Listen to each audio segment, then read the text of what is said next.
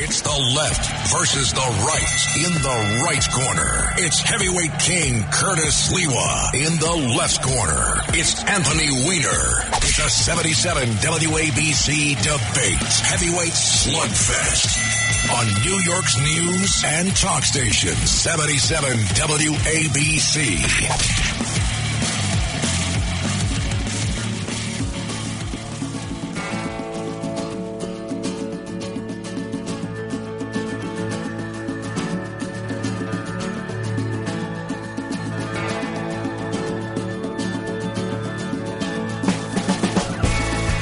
And good afternoon. My name is Anthony Weiner. Welcome to Left versus Right on 77 WABC Radio.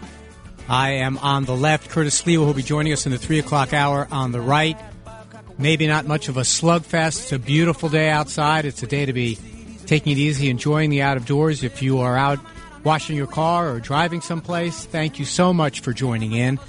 Great opportunity for me once again to be on the radio. I'm still learning my way. For those of you who have been tuning in week after week, I'm really grateful. Many more of you, not only to my program, and to Curtis's my program, but also to all the programming here at 77 WABC under the leadership of John Katzimatidis and Chad Lopez and the team here. Station's doing great. People are listening in, and it's really great. If you'd like to get in the queue to be part of this conversation, this program doesn't work without you. 800-848-WABC, 800-848-9222. This was a week that began, frankly, with abject sadness. It's a really tough week for New Yorkers. For those of you who don't live in the region, you probably have heard about the passing of firefighter Timothy Klein, a member of Ladder Company 170. He and his family lived in my former district of Bell Harbor, was laid to rest yesterday. What can you really say? I mean, there are very few jobs that are like being a firefighter. Every time you see one of these surveys of the most respected businesses to be in, my former business of politician does not rank near the top, but every time firefighter is near the top. It is one of those things when I walk past the firehouses, one on our block on 14th Street, I always make a point of pointing it out to Jordan. And Timothy Klein was the embodiment of that. Not long ago, he was giving a eulogy for one of his brothers, and we were laying him to rest yesterday. And our prayers are with him and his family. It is a very difficult time for our city. When we lose one, it brings us all together. And then on a much lighter and much more uplifting note, the Mets yesterday with the most unlikely of no-hitters. I'm wearing my New York Mets hoodie today. Now, if you would have told me at the beginning of the year that, DeGrom threw a no-hitter or Scherzer threw a no-hitter, I would probably say, yeah, could totally see that. DeGrom, arguably the best pitcher in the history of baseball, and Scherzer hasn't, I don't think, I can't remember the last time he took the mound for his team and the team didn't win. But if you then said to me, well, no, but there's going to be a no-hitter and it's going to be Tyler McGill, Drew Smith, Joely Rodriguez, Seth Lugo, and Edward Diaz piecing it together against one of the most high-powered offenses in the majors, I would have said never. Our weakness is our bullpen, but yesterday it was our strength, and that was amazing. And just what we needed for those of us who are hockey fans, or fans of the Islanders more precisely. Yesterday was the last game of the season. The Rangers will be going to the playoffs next week.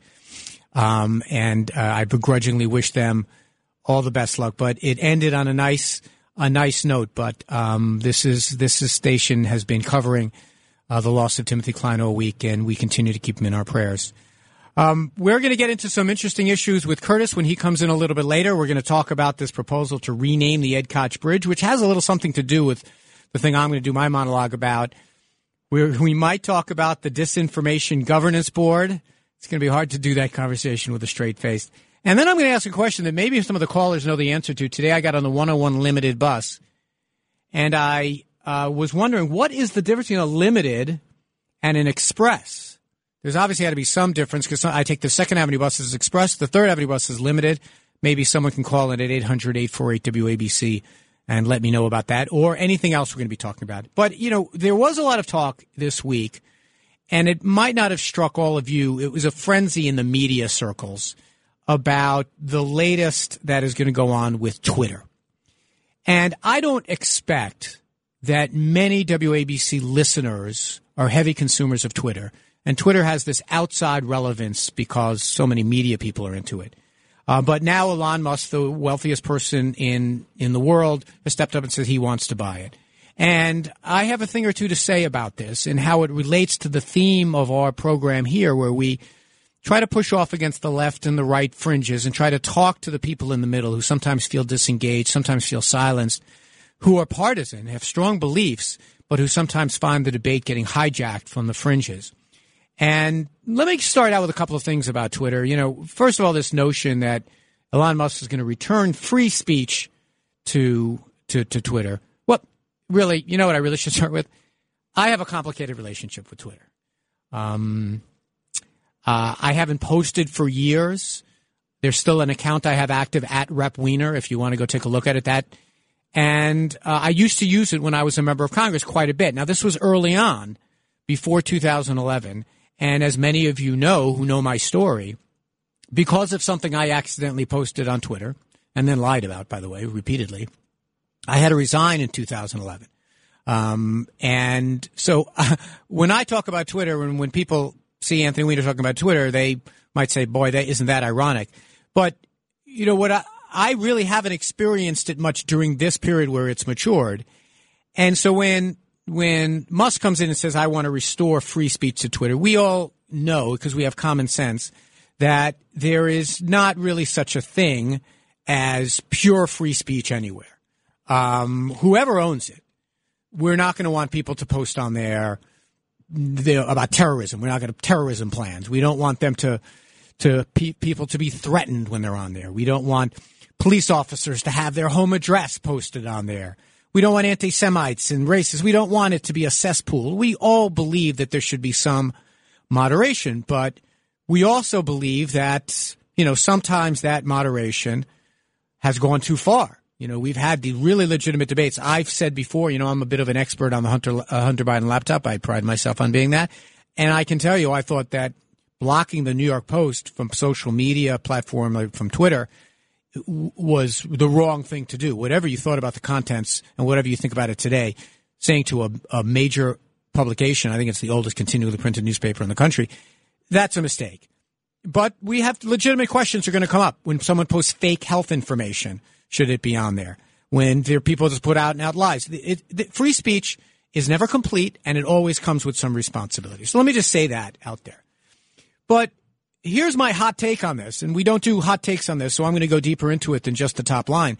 I think that whoever owns it, whether it's one super wealthy guy, Elon Musk, or whether it's a bunch of fairly wealthy people, whatever the investors are, I think we should shut it down. I mean, just close it at this point. Because I believe that as much as Musk might say that he wants Twitter to be a digital town square where matters, as he says, vital to the future of humanity are debated, but not only has it failed to be that, but it's also ruining our real town squares. It's ruining our real sources of debate and conversation in this country. And I'll tell you why I think that. First of all, anyone who spends any time on Twitter, and I still read it from time to time, particularly to prepare for this show, because now I have to know the hot takes of both sides. But as I say, I don't post. You can feel free to go ahead and post and follow me on Rep Weiner at some point. Maybe I'll start posting again. But the fringes dominate the debate.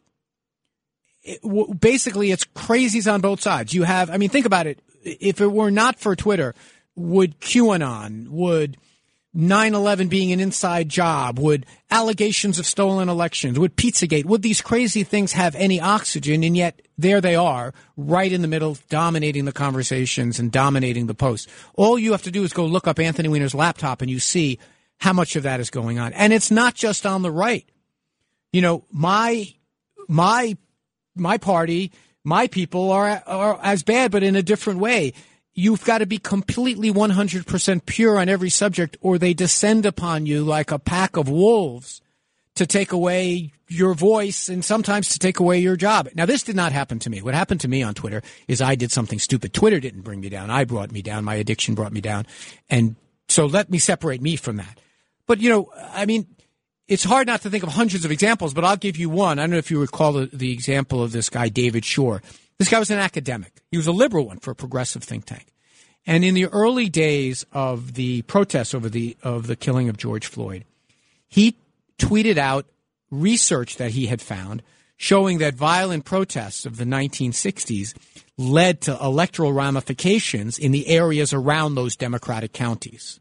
Meaning, just to put some context into what was going on in that moment, he was drummed out of a job. He lost his job for that quote. All he was saying was something that was what was provably true. He was just pointing it out for context. He was accused of being anti-black. He was accused of not being sufficiently woke, and he lost his job. Now, I don't want to dwell on this side of it either, but it turned out he was very right. If you look at the polling today about some of the problems with crime rising, it is in areas where there are heavy protests, including in New York City.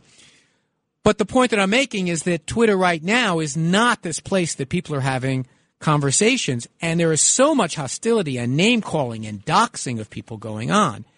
And frankly, the things that go on in that town square, the town square of Twitter, have made it very difficult for any politician, any policymaker, any academic to show up and have a legitimate conversation in the midst of all that's going on. It's making it harder to have that conversation and not easier.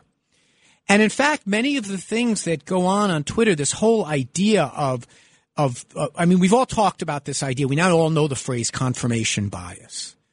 This idea that we're only open to information that reinforces what we believe. And sometimes, I will tell you, it goes on here on WABC. One of the reasons that that John Catsimatidis deserves enormous amount of credit is he says he wants to hear from other sides. He wants to hear both sides. When he has his top-rated show on every day, he always has a voice from the other side. And if you think about it, it really is what goes on in Twitter, and I know this is a hot phrase, kind of un-American. Because this confirmation bias is not the way we learn things. It's not the way we get better. It's not the way we developed as a country. John Stuart Mills once famously said, "He who only knows his side of the case knows little of that." And what did he mean? What he meant was that if you only want to hear about your side of the case, you never learn the weaknesses in your side of the case. Your side of the case never gets any better. The people who silence and intimidate their critics make themselves stupider. I mean, think about our system. Think about the American way of life. In courtrooms, we have two biased advocates, one on each side, and that's how we try to emerge to truth. We have that conflict of ideas. In education, if you're an academic, like my friend Catherine, and you put out a paper, what do? You put it out there into the world. And what do other academics do? They prey upon it. They come in there, they peer review it, and they give you their best take. And then very often the author of the paper will return and make changes in response. If you're a newspaper in the United States, you're like a newspaper nowhere else. Now, newspapers have had a rough go of it. I get it. But they have fact-checking. They have editors. If you're a reporter and you only get one side of the story, your editor will send you back and say, get the other side of the story. And the article winds up being better. And of course, the greatest expression of this conflict of ideas being a good thing is government. I mean, the Lincoln-Douglas debates get used as an example of everything, 7 3-hour debates. But what people sometimes lose sight of is the thing that they were debating was slavery and its impact on the country and the ethics of it. I mean, not to open a kettle of worms, they were talking about critical race theory. They were talking about what is the meaning of slavery in our country and should it be expanded? Should it be eliminated? They were dealing with the toughest of tough issues. And both Lincoln and Douglas said they learned during those debates and became better going forward. And it clearly influenced our country in a positive way because of the president that Lincoln became. Now, those were Senate debates, but the president that he became. So not only does this debate not help on Twitter, but it is made impossible for present-day politicians to do the types of things they need to do to make good policy. I mean, we don't have an ability now for people in the middle. I was a very progressive member of Congress, I think. I was the leading advocate for single-payer health care. I was out there every single day, but I, in today's political world, would be somewhere to the right. I would be a right-leaning Democrat not because I've moved all that much. And the same is true for Republicans. Where do you think Ronald Reagan would be on the continuum today? And so when Twitter says they want to be the town square, the digital town square, I say no. I say we need to do more to build up the real town square. We need to more to help school boards so they don't become purity tests. to allow college debates to be just that, debates with two sides, not people protesting and canceling them before they even begin. Congressional town hall meetings can't just be reduced to 15-second Twitter posts of the member of Congress saying something that maybe he inartfully said. They should be places that people feel safe going. This Twitter effect, and maybe it's oversimplified, there's a lot of things going on, is not the kind of thing that we want to expand, not the kind of thing that we want to tweak at the edges at the whims of a billionaire. This is the kind of thing that we need to think about getting rid of so we can return to having the real types of conversation, the substantive types of conversation that made our country great and going to make it continue to be great. So that's my little riff about Twitter. I would love to hear what you have to think. 800-848-WABC, 800-848-922. This is Left versus Right. Curtis Lee was joining us at the top of the hour. I guess I should say my Twitter handle is @RepWeiner. I think my Facebook is Anthony D. Weiner, but I'm not 100% sure of that. See you on the other side. We're going to pick up on more of these issues and also about the disinformation jurisdiction. I don't even know what it's called. We'll see you on the other side.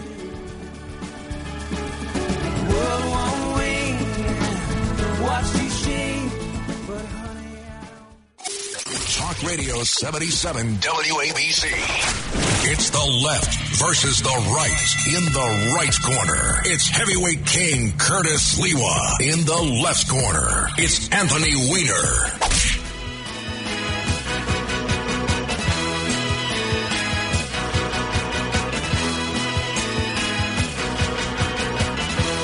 And welcome back to Left versus Right. My name is Anthony Weiner. I'm on the left. Curtis Sliwa on the right. Curtis is coming in at the top of the hour. We have to do something about the name of this program. I mean, this left versus right thing doesn't really work out.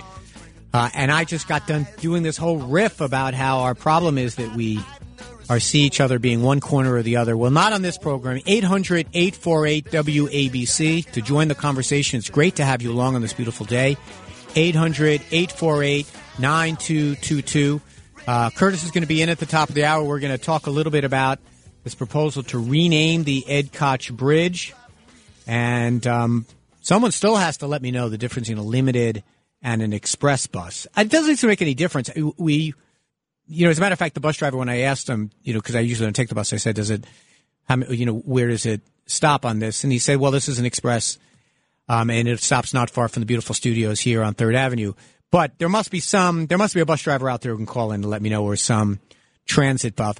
And we're also going to talk a little about this Disinformation Governance Board, which people have been having a lot of fun with, particularly on the right. And I think some of us on the left have been holding our head and banging it against the table because another seemingly unforced error.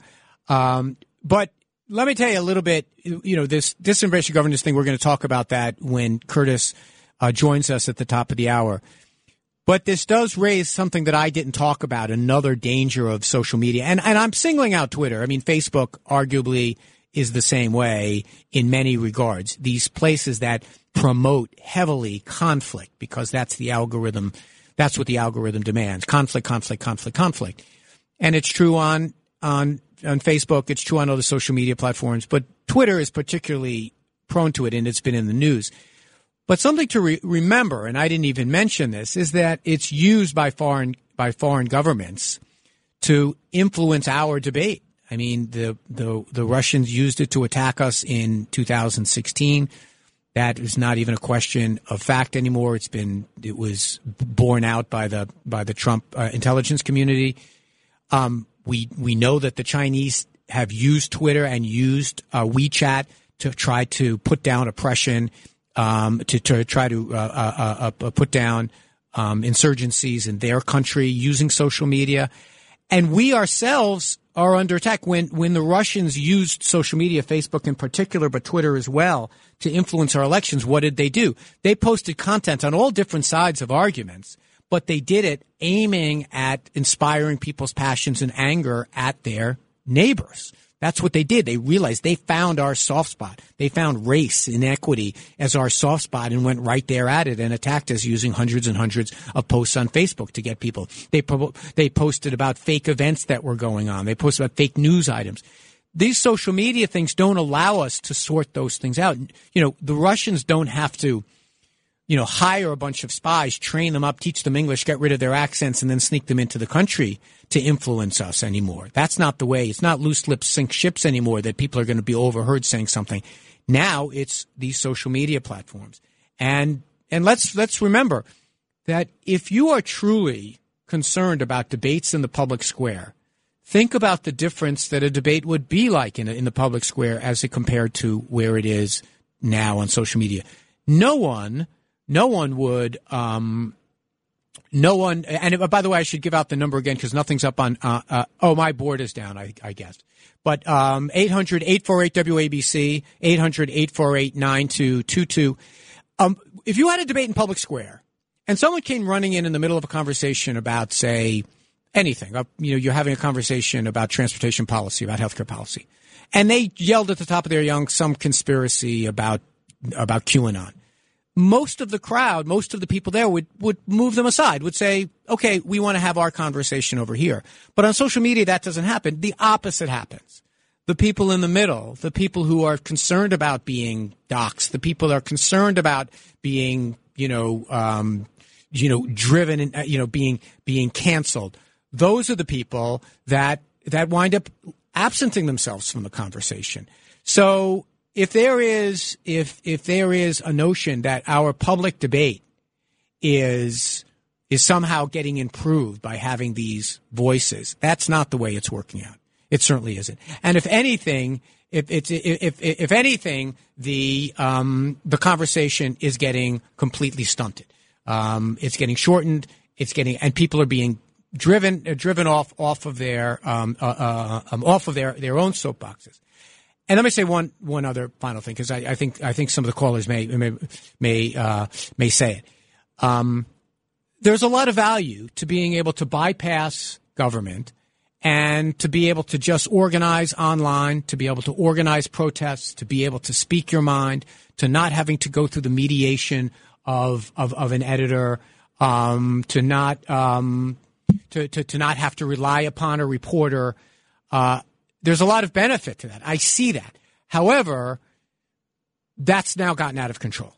Now it's reached a point where you really can't say anything that departs from the orthodoxy of your own side without having yourself be ostracized. And that's the challenge we face. So that's the conversation today on 77 WABC on Left versus Right. As I mentioned, Curtis is on his way in. They're trying to get my board operating so I can see who are on all these phone lines. It is really great to be here today. Curtis and I are going to be talking about some subjects. Also, Curtis, I have a feeling I'm going to have to listen to him again about something that recently happened on a broadcast of a Met game that frankly, look, it makes me smile. It makes Curtis smile. But if we have to hear about it every single time this joke is made, he's going to tell us what it is. We have the board is back up and working. Our first call today is from George in Rockland County. George, go ahead. Sorry to keep you waiting, my friend. Hey, hi. How you doing, Anthony? Okay. I'm doing well, George. Listen, okay. I'm listening to you. I don't know how much time you're going to give me, okay, when you'll cut me. But I think you're kind of disingenuous to some extent here, okay? You are 100% totally Democrat, okay, which is fine here, okay, but you are continuously putting the Democratic narrative, okay. There's nothing wrong with this Democrats in New York State. There's nothing wrong with Democrats in Washington. Everything is great. The Republicans are bad. Trump is bad. Everything on the other side is terrible, okay? And that's how you come across. George, I that's just not fair. You can go and look at WABCRadio.com. You can, on any podcast platform that you use, and go listen to the way I've discussed it. In matter of fact, I've been criticized on the other side. I mean, who knows? I mean, maybe Richard disagrees. Richard in Fort Lee, you're next up today. Yes, Mr. Weiner, I want to agree completely with you about the debating. I went to Horace Mann prep, and in the debating class, we would have to take each side and learn the facts. And this is how I believe the principles of free speech are really ingrained in that principle of learning both sides. Excellent reference to the Lincoln-Douglas debates. I just want to commend you on your approach, and I think the show could be called Centerline, because what you, I think, and Curtis do is they both look at the common sense aspect, and that helps unite people. And well, I appreciate it, Rich. I appreciate it. Centerline's okay. There was this this politician in Texas whose name escapes me right now. He said the only thing in the middle of the road is yellow lines and dead possums. I don't necessarily believe it's necessary to be on the middle on things. I think people have strongly held views, but being open to other people's ideas as a way of improving your arguments. I am not as good at having debates as I was when I was in Congress, and I had to do them every single day. Next up on WABC Talk Radio, Hector in Staten Island. Go ahead, Hector. Great to have you aboard. Hi, Anthony. How are you today? I'm well, thank you. So it's interesting the comments that you were making about Twitter because no one seemed to be complaining about Twitter when all of the things that have been going on previously we're not being controlled by someone like the person who currently bought it. But I didn't really hear you say anything about the Washington Post and Jeff Bezos. I didn't hear you say anything about Facebook and that owner and the role that he's played and the things that he's been doing. And I really think that social media has become as relevant as it has because the reality is the mainstream media has been negligent in its job to really hold government accountable, and instead has just become a mouthpiece for the left. Well, that's fair. I did mention Facebook when we came back from the right, from the break, where I mentioned the idea that this is a problem. This is a problem on Facebook. Arguably, it was a problem on Facebook first. The point is, these algorithms that social media produces, they produce content that people are inclined to already want to see first, and secondly, any conflict that they can generate from that. We're under attack. We're being.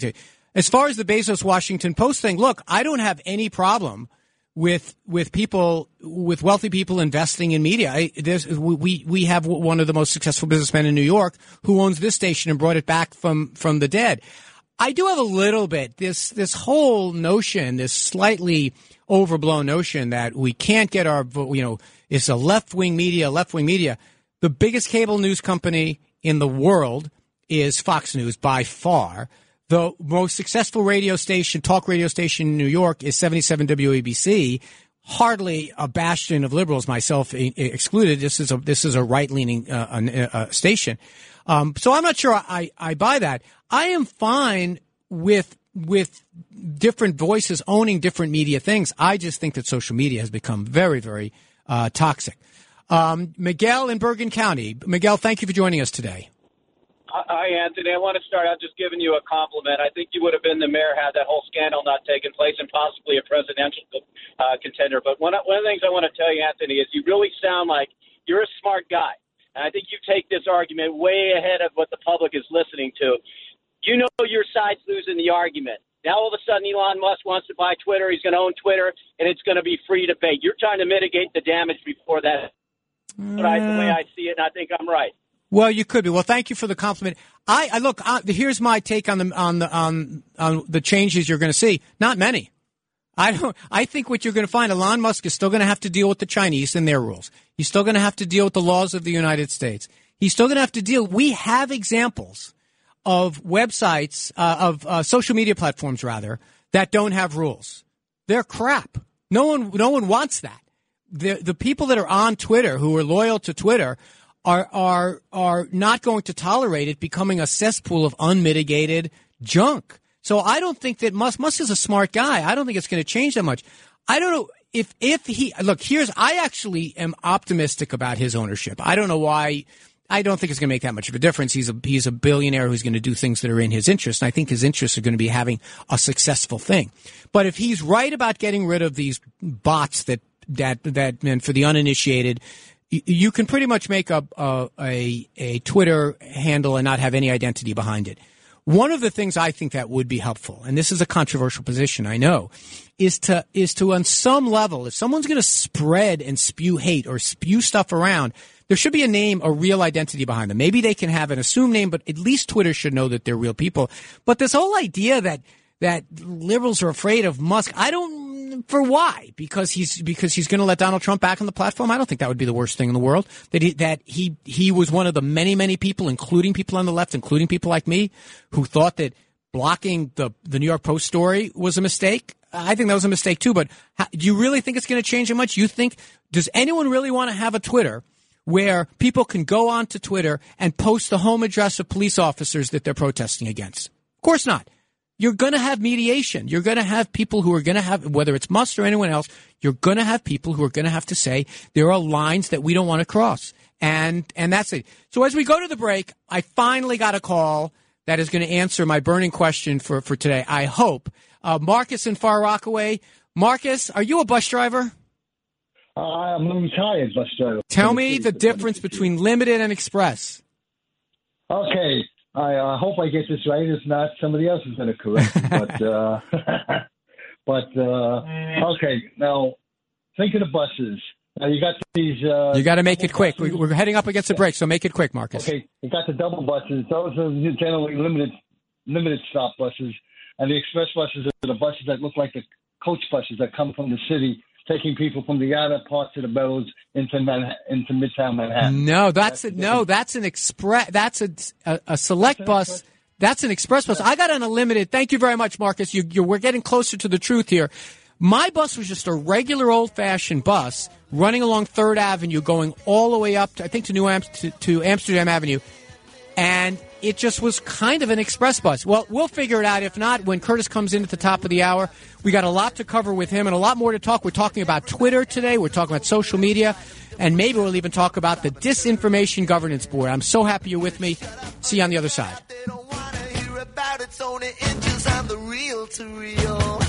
It's the left versus the right in the right corner. It's heavyweight king Curtis Lewa in the left corner. It's Anthony Weiner.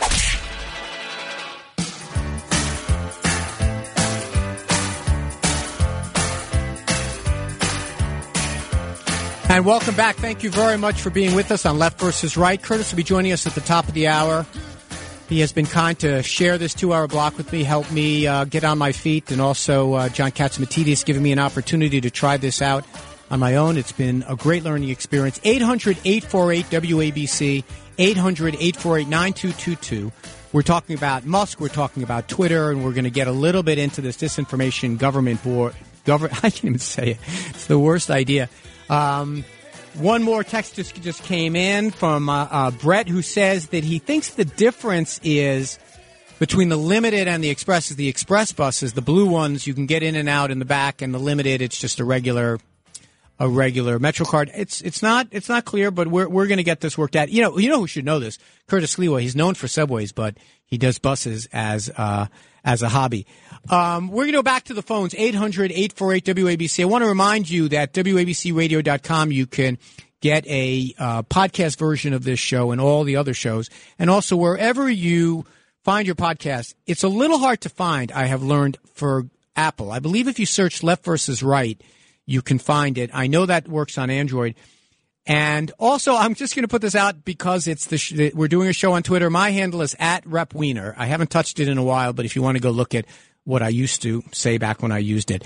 We're going to go back to the phones. Stefano, thank you for holding on. You're in the Bronx. How are you, my friend? Good. How you doing, Anthony? I'm doing well, thank you. I can, thank you. So, listen, like usual, by the time I get to the lines, I kind of forget the train of thought. But, so, listen, I want to just say, so as a Democrat yourself, I understand that we will never see eye to eye on certain things, but I have to say I do appreciate you at least looking at the other side instead of being in complete denial and refusal all the time. But as far as you were talking about Twitter, so, when certain things are there, I mean, I understand that, no one could commit political suicide and nobody wants to spend that kind of political capital on going after certain things. I get that. But we do have to state the obvious. I mean, it is so obvious what was going on Facebook and all those when I did it as an experiment. So I posted different things with conservative views, and then I posted with more liberal views. And 7 out of 10 times, if I was using the right words with the conservative way, it was always getting flagged, always getting fact-checked, this never happened on the other side. So I wanted to see this experiment on my own, and I did it. But, I mean, I think that, hands down, I think anybody that navigates Facebook had to have seen had to have seen the absurdity with which anything that had to do with conservative, or if it wasn't on the same page concerning COVID, it was getting all shut down.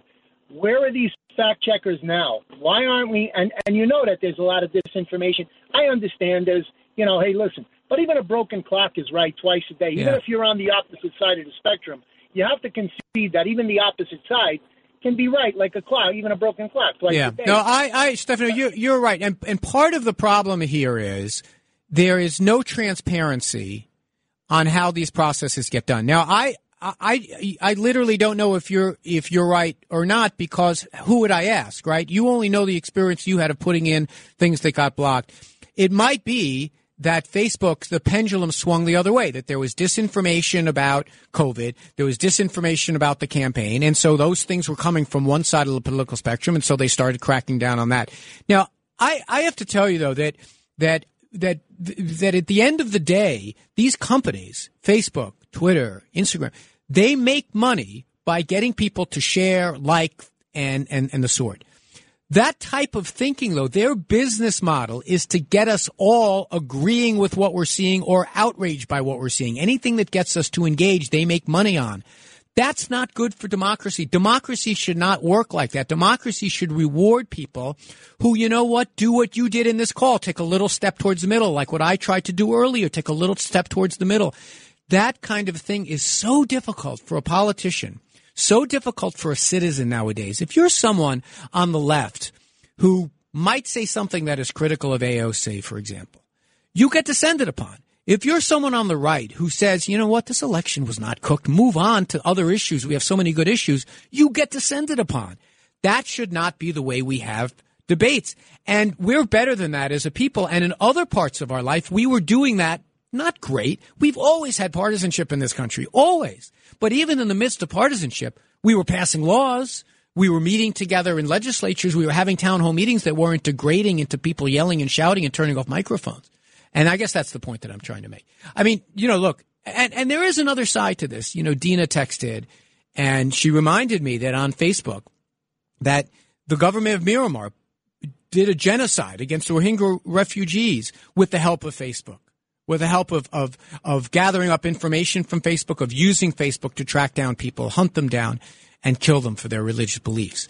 I mean, these things, and these are businesses. These are businesses. Now, we expect government to answer all these questions, but the problem that we're having is that these social media platforms are degrading our ability to be able to have the important debates someplace else.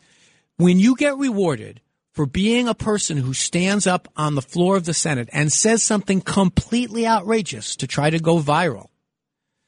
I don't know if we still have that cut of me doing it on the House floor. That was before doing things to become viral had been figured out. I accidentally became viral when I was fighting for the 9/11 Health Fund. So maybe it's ironic to hear me say this, or maybe you would even call it hypocritical.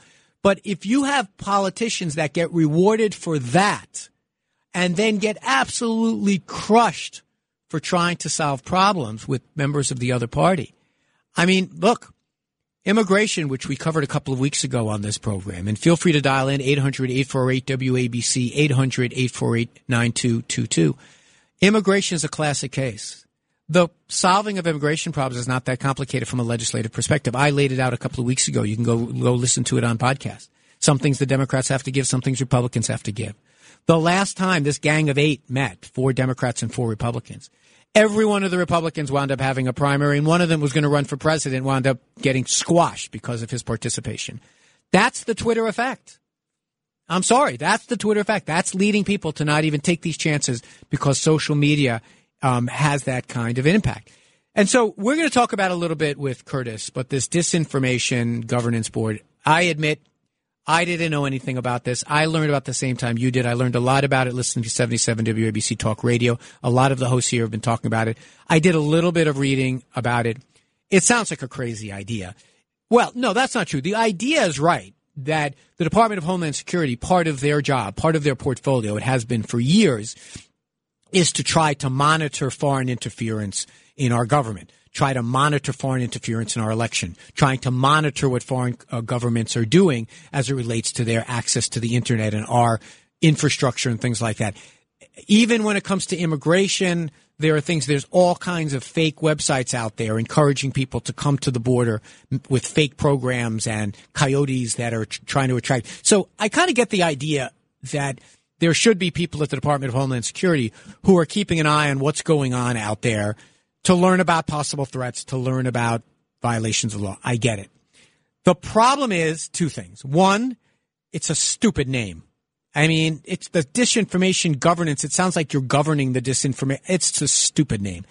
Secondly, if you're going to do something like that cuts so close to what people's understanding are of the lines between government and the press, government and free speech, you better darn well go out there and not just fold it into a conversation that you're having during a congressional testimony that's on C-SPAN 3. You better go out and tell us exactly what it is you're trying to do. Tell us what the guardrails are around it. There's been a lot of joking about this. Nothing that I have seen says that they're trying to figure, what's right and wrong on Twitter, like the subject we're talking about. I think they're trying to figure out national security things. But I have to tell you, I'm one that always tries to give the benefit of the doubt to government on both sides, like these are generally good people who are doing it for the right reasons. These very often 99.99% of government is run by bureaucrats and civil servants who devote their lives to their agencies. This one I really have no idea. Maybe Curtis, I'm sure will have something funny to say about it. But as a Democrat who is already, we're going to have a tsunami in this coming midterm election, do we really need another thing that sounds like that just distracts from all the important things that we're doing? All right. Well, once again, bumping up against a break. But before we do, we're still trying to get an answer to this quite frivolous question. It's just something I'm curious about. I got on a bus today that was a limited, and I also take the select bus service, the express, on the way home, and can't tell the difference. But maybe George in Rockland County can. George, thank you for holding on. Do you have an answer to this mystery? I sure do. Okay. Excellent. It's quite simple. Okay. As the name states, limited stop means a bus that does not stop at all stops. Let's say it does stop every fifth stop or so, and it generally stays within the same borough you are in. Okay. Express bus, on the other hand, is generally buses that come from outer borough into Manhattan. Okay, so they pick people at the outer borough, and then they go nonstop into the designated place, and maybe they do a few stops there. That's it. But what's the difference, George? Thank you. What is the difference, though, between the limited and the select bus? The truth is, I couldn't answer you, okay? I'm going based on my past experience quite a few years back. I never heard about the select bus. It could be the select bus is kind of a hybrid between the two, or between the local bus to the limited bus. Okay, but I could definitely tell you, and you can ask the transit authority if you like. Okay, what is the limited and what is express, and I just give you the answer. Well, when we get back, I'm willing to take it back. Thank you, Dry. When we get back, my friend Brett just cut and pasted from the MTA website, which I think has the answer to all our questions. And maybe what I'll do is I'll hold off and see if Curtis can answer this question. We're also going to talk about, on the other side, the renaming of the Ed Koch Bridge. And we're talking about Twitter, social media, 800-848-WABC. It's great to have you along on Left versus Right. I'm Anthony Weiner. I'll see you on the other side of the break.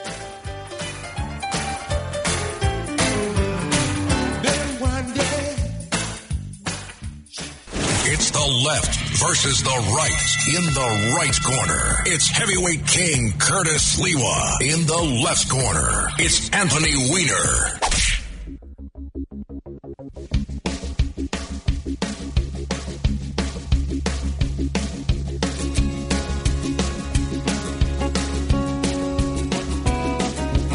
And welcome back to Left versus Right. I am Anthony Weiner. I am nominally on the left, and Curtis Sliwa on the right will be joining us at the top of the hour.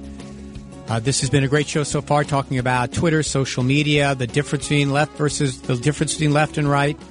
And we've also worked in a little conversation about the nuances of New York City bus service. It's great to have you along. If you'd like to join the conversation, 800-848-WABC, WABCRadio.com. You could also stream it there. And you can always get this program as a podcast. Just search Left versus Right, Curtis and Anthony. You could also get it via the Red Apple Podcast Network. So we're talking about Twitter. I've laid out my case for why I wish it would just go away. Some people have made some good arguments that I'm just saying that because I'm afraid of Elon Musk. You know, I figured out that if you worked for, if you were paid $100,000 a year and you saved all of your money, you know how long it would take you to be as wealthy as Musk? You'd have to work for 1,670,000 years. So get to work on that. Let's go back to the calls before we get to the top of the hour. Mike in New Hyde Park. Welcome aboard, Mike. Thanks for calling. What are you even doing on the air? I mean, people like you just don't go away. I watch C-SPAN fanatically. You were not a good debater. You were a screeching maniac. That's all you were. You got attention. You were like the Elvis of Congress. Why don't people like you just go away? Is that the question? Did you hang on to ask that question? All right, good question. All right, I'm going to... No. There's no question. Oh. There's no question. I'm objecting to the fact that you're given a microphone to speak to millions of people. You have nothing to contribute to society. You've proven that time and time again. Why? It's like Jim Baker and all these televangelists. People like you just don't go away. I appreciate it, Mike. Thank you so much for calling. I appreciate your listening. I hope you keep on listening and call back again. Look, I am not everyone's cup of tea. No doubt about it. My ex-wife, Huma, reminds me of that all the time. Let's go to Eric in Kew Gardens, my old district. Hey, Eric, how you doing? Good, my friend. How are you? Thank God. Doing okay. Good. Nice to hear your voice on the air. Nice surprise. Quick question. Let's go back. The mayoral election, I can't remember what year it was exactly. You know better than me. Should have been you. De Blasio was a fluke. Let's play devil's advocate. Anthony Weiner was mayor for 8 years. How different would New York City be right now? Well, that's a great question. I have tried over the course of the last 8 years not to be someone who, one of the reasons that, when I spoke to John Katzimatidis, the owner of this radio station, when he was bringing back WABC, he reached out much earlier. And I kind of didn't want to be one of these people that loses an election and then carps at the guy. I think I would have been different in a couple of different ways. One, I would have leaned into the idea that I was not an ideologue. That if I was going to try to figure out a way to make things work, I was going to go into every community. I don't believe you can be an ideological mayor. I think you have to be a mayor who understands that we are a problem-solving locality. We have to get stuff done for 8.5 million people. So that in one way, I never quite understood the way de Blasio brought ideology into every conversation. Education is a classic case. This fight over charter schools. My position was, and continues to be, I went to public schools. My mom was a public school teacher for 30-something years. If you want to try charter schools, hey, bring it on. Let's give it a try. Let's try different things here. It didn't, in my view, threaten the outcome of the city in any way.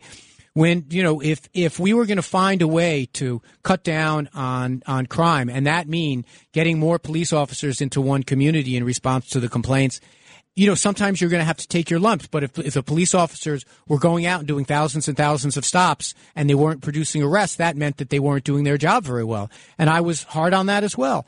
I believe, that frankly, part of being a mayor is showing up on time and not looking like you regret being there. A lot of the things that I think Eric Adams is doing pretty well at. I mean, despite the fact that we're going through some very tough times. But I don't sit at home at night saying, I wish. I believe things happen for a reason. I believe in a higher power is protecting me. I believe in the notion that people can be of service in different types of ways. You don't need to be the mayor. You can be someone that when you're on your block and you see some trash on the ground, you pick it up. You can be someone that if there's a senior citizen across the street you haven't seen in a while knocking on their door. There are many ways that we can be of service beyond having an office. And one of the ways that I think I can be of service is by being here a couple hours a week, being on the radio, having conversations with people, even people who might not always agree with me. And having conversations that bring people together. Being of service is what I did when I was in the council, when I worked for Chuck Schumer, when I was a mayor. That was a slip. When I was a member of Congress. it's the thing I took my greatest pleasure in. Being in my office in Kew Gardens and helping local people deal with their concerns, figuring out a way to solve community problems, trying to be present for people was, to me, what public service was about. And that's a little bit about what talk radio is about. It's a little bit about what 77 WABC tries to do. You know, my Twitter is not lighting up with this conversation that we're having today, but the phone lines are full because people want to engage with one another. They want to engage, have a real conversation. They don't always agree with the outcome. They bring their own viewpoints, their own biases to the table.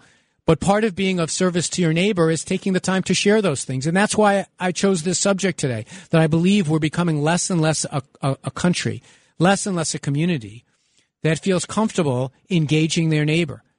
You know, when James Madison expressed his concerns about the future of our country, he was concerned that the passions of the moment were going to run away with people, that people were going to that we wouldn't be able to govern ourselves because our passions would run too high. We would be too hot-blooded. And so all these checks were put into government, 6-year terms for the Senate, long process to bill becoming a law and the like, to kind of slow us down. They called the Senate the cooling saucer of a democracy. Well, now we've reached a point that maybe that those concerns are becoming true, but not because our political systems are failing, but because of our public debate is failing. Because we've gotten so used to the idea of anonymously calling each other names, anonymously saying that that you're a bum, and then putting down our phone and waiting to see what happens, that we've lost the ability to have conversations back and forth with one another about the things that are really important. And I hope that, radio, terrestrial radio, local radio, community radio, like community newspapers, are going to be our salvation, are going to be the place that people return to. And so when I say turn off Twitter, I don't believe it's going to happen. I don't believe Elon Musk is going to turn off Twitter. I don't believe that's going to happen. And frankly, I'm not pessimistic. I believe that there are ways that we can improve the way we govern ourselves. But one of those ways is to educate our children about the idea about how conversations used to be engaged in this country and how we can do them again. How we can still have a situation like Curtis and I have, where we sit down across the table from one another, coming from different places, but really coming from the same place. We come from a city that welcomes people from all around the world, to a country that welcomes people from all around the world, and says, you know what? We sometimes are not going to be happy about the differences that you bring, but we're going to honor them. We're going to treat them as part of the fabric of our country. We're going to have debates. We're going to have disagreements. We're going to run for office. We're going to go to school board meetings. And we're not going to try to shut down the other person. We're going to try to bring them to our side. We're going to sometimes be angry or sad or disappointed at the outcome of an election. But we're not going to throw up our hands and say someone cheated. We're going to get right back at trying to do better the next time. We're going to have conversations like adults, and that's what I think we're dedicated to at 77 WABC Talk Radio. I know that's what I want to do. I know that's what Curtis wants to do. And to all of you that have participated over the last hour and are waiting on hold for the next hour at 800-848-WABC, it's great to have you aboard. This is America, ladies and gentlemen. I'm glad you're part of it. We'll see you on the other side. For the Sunshine State.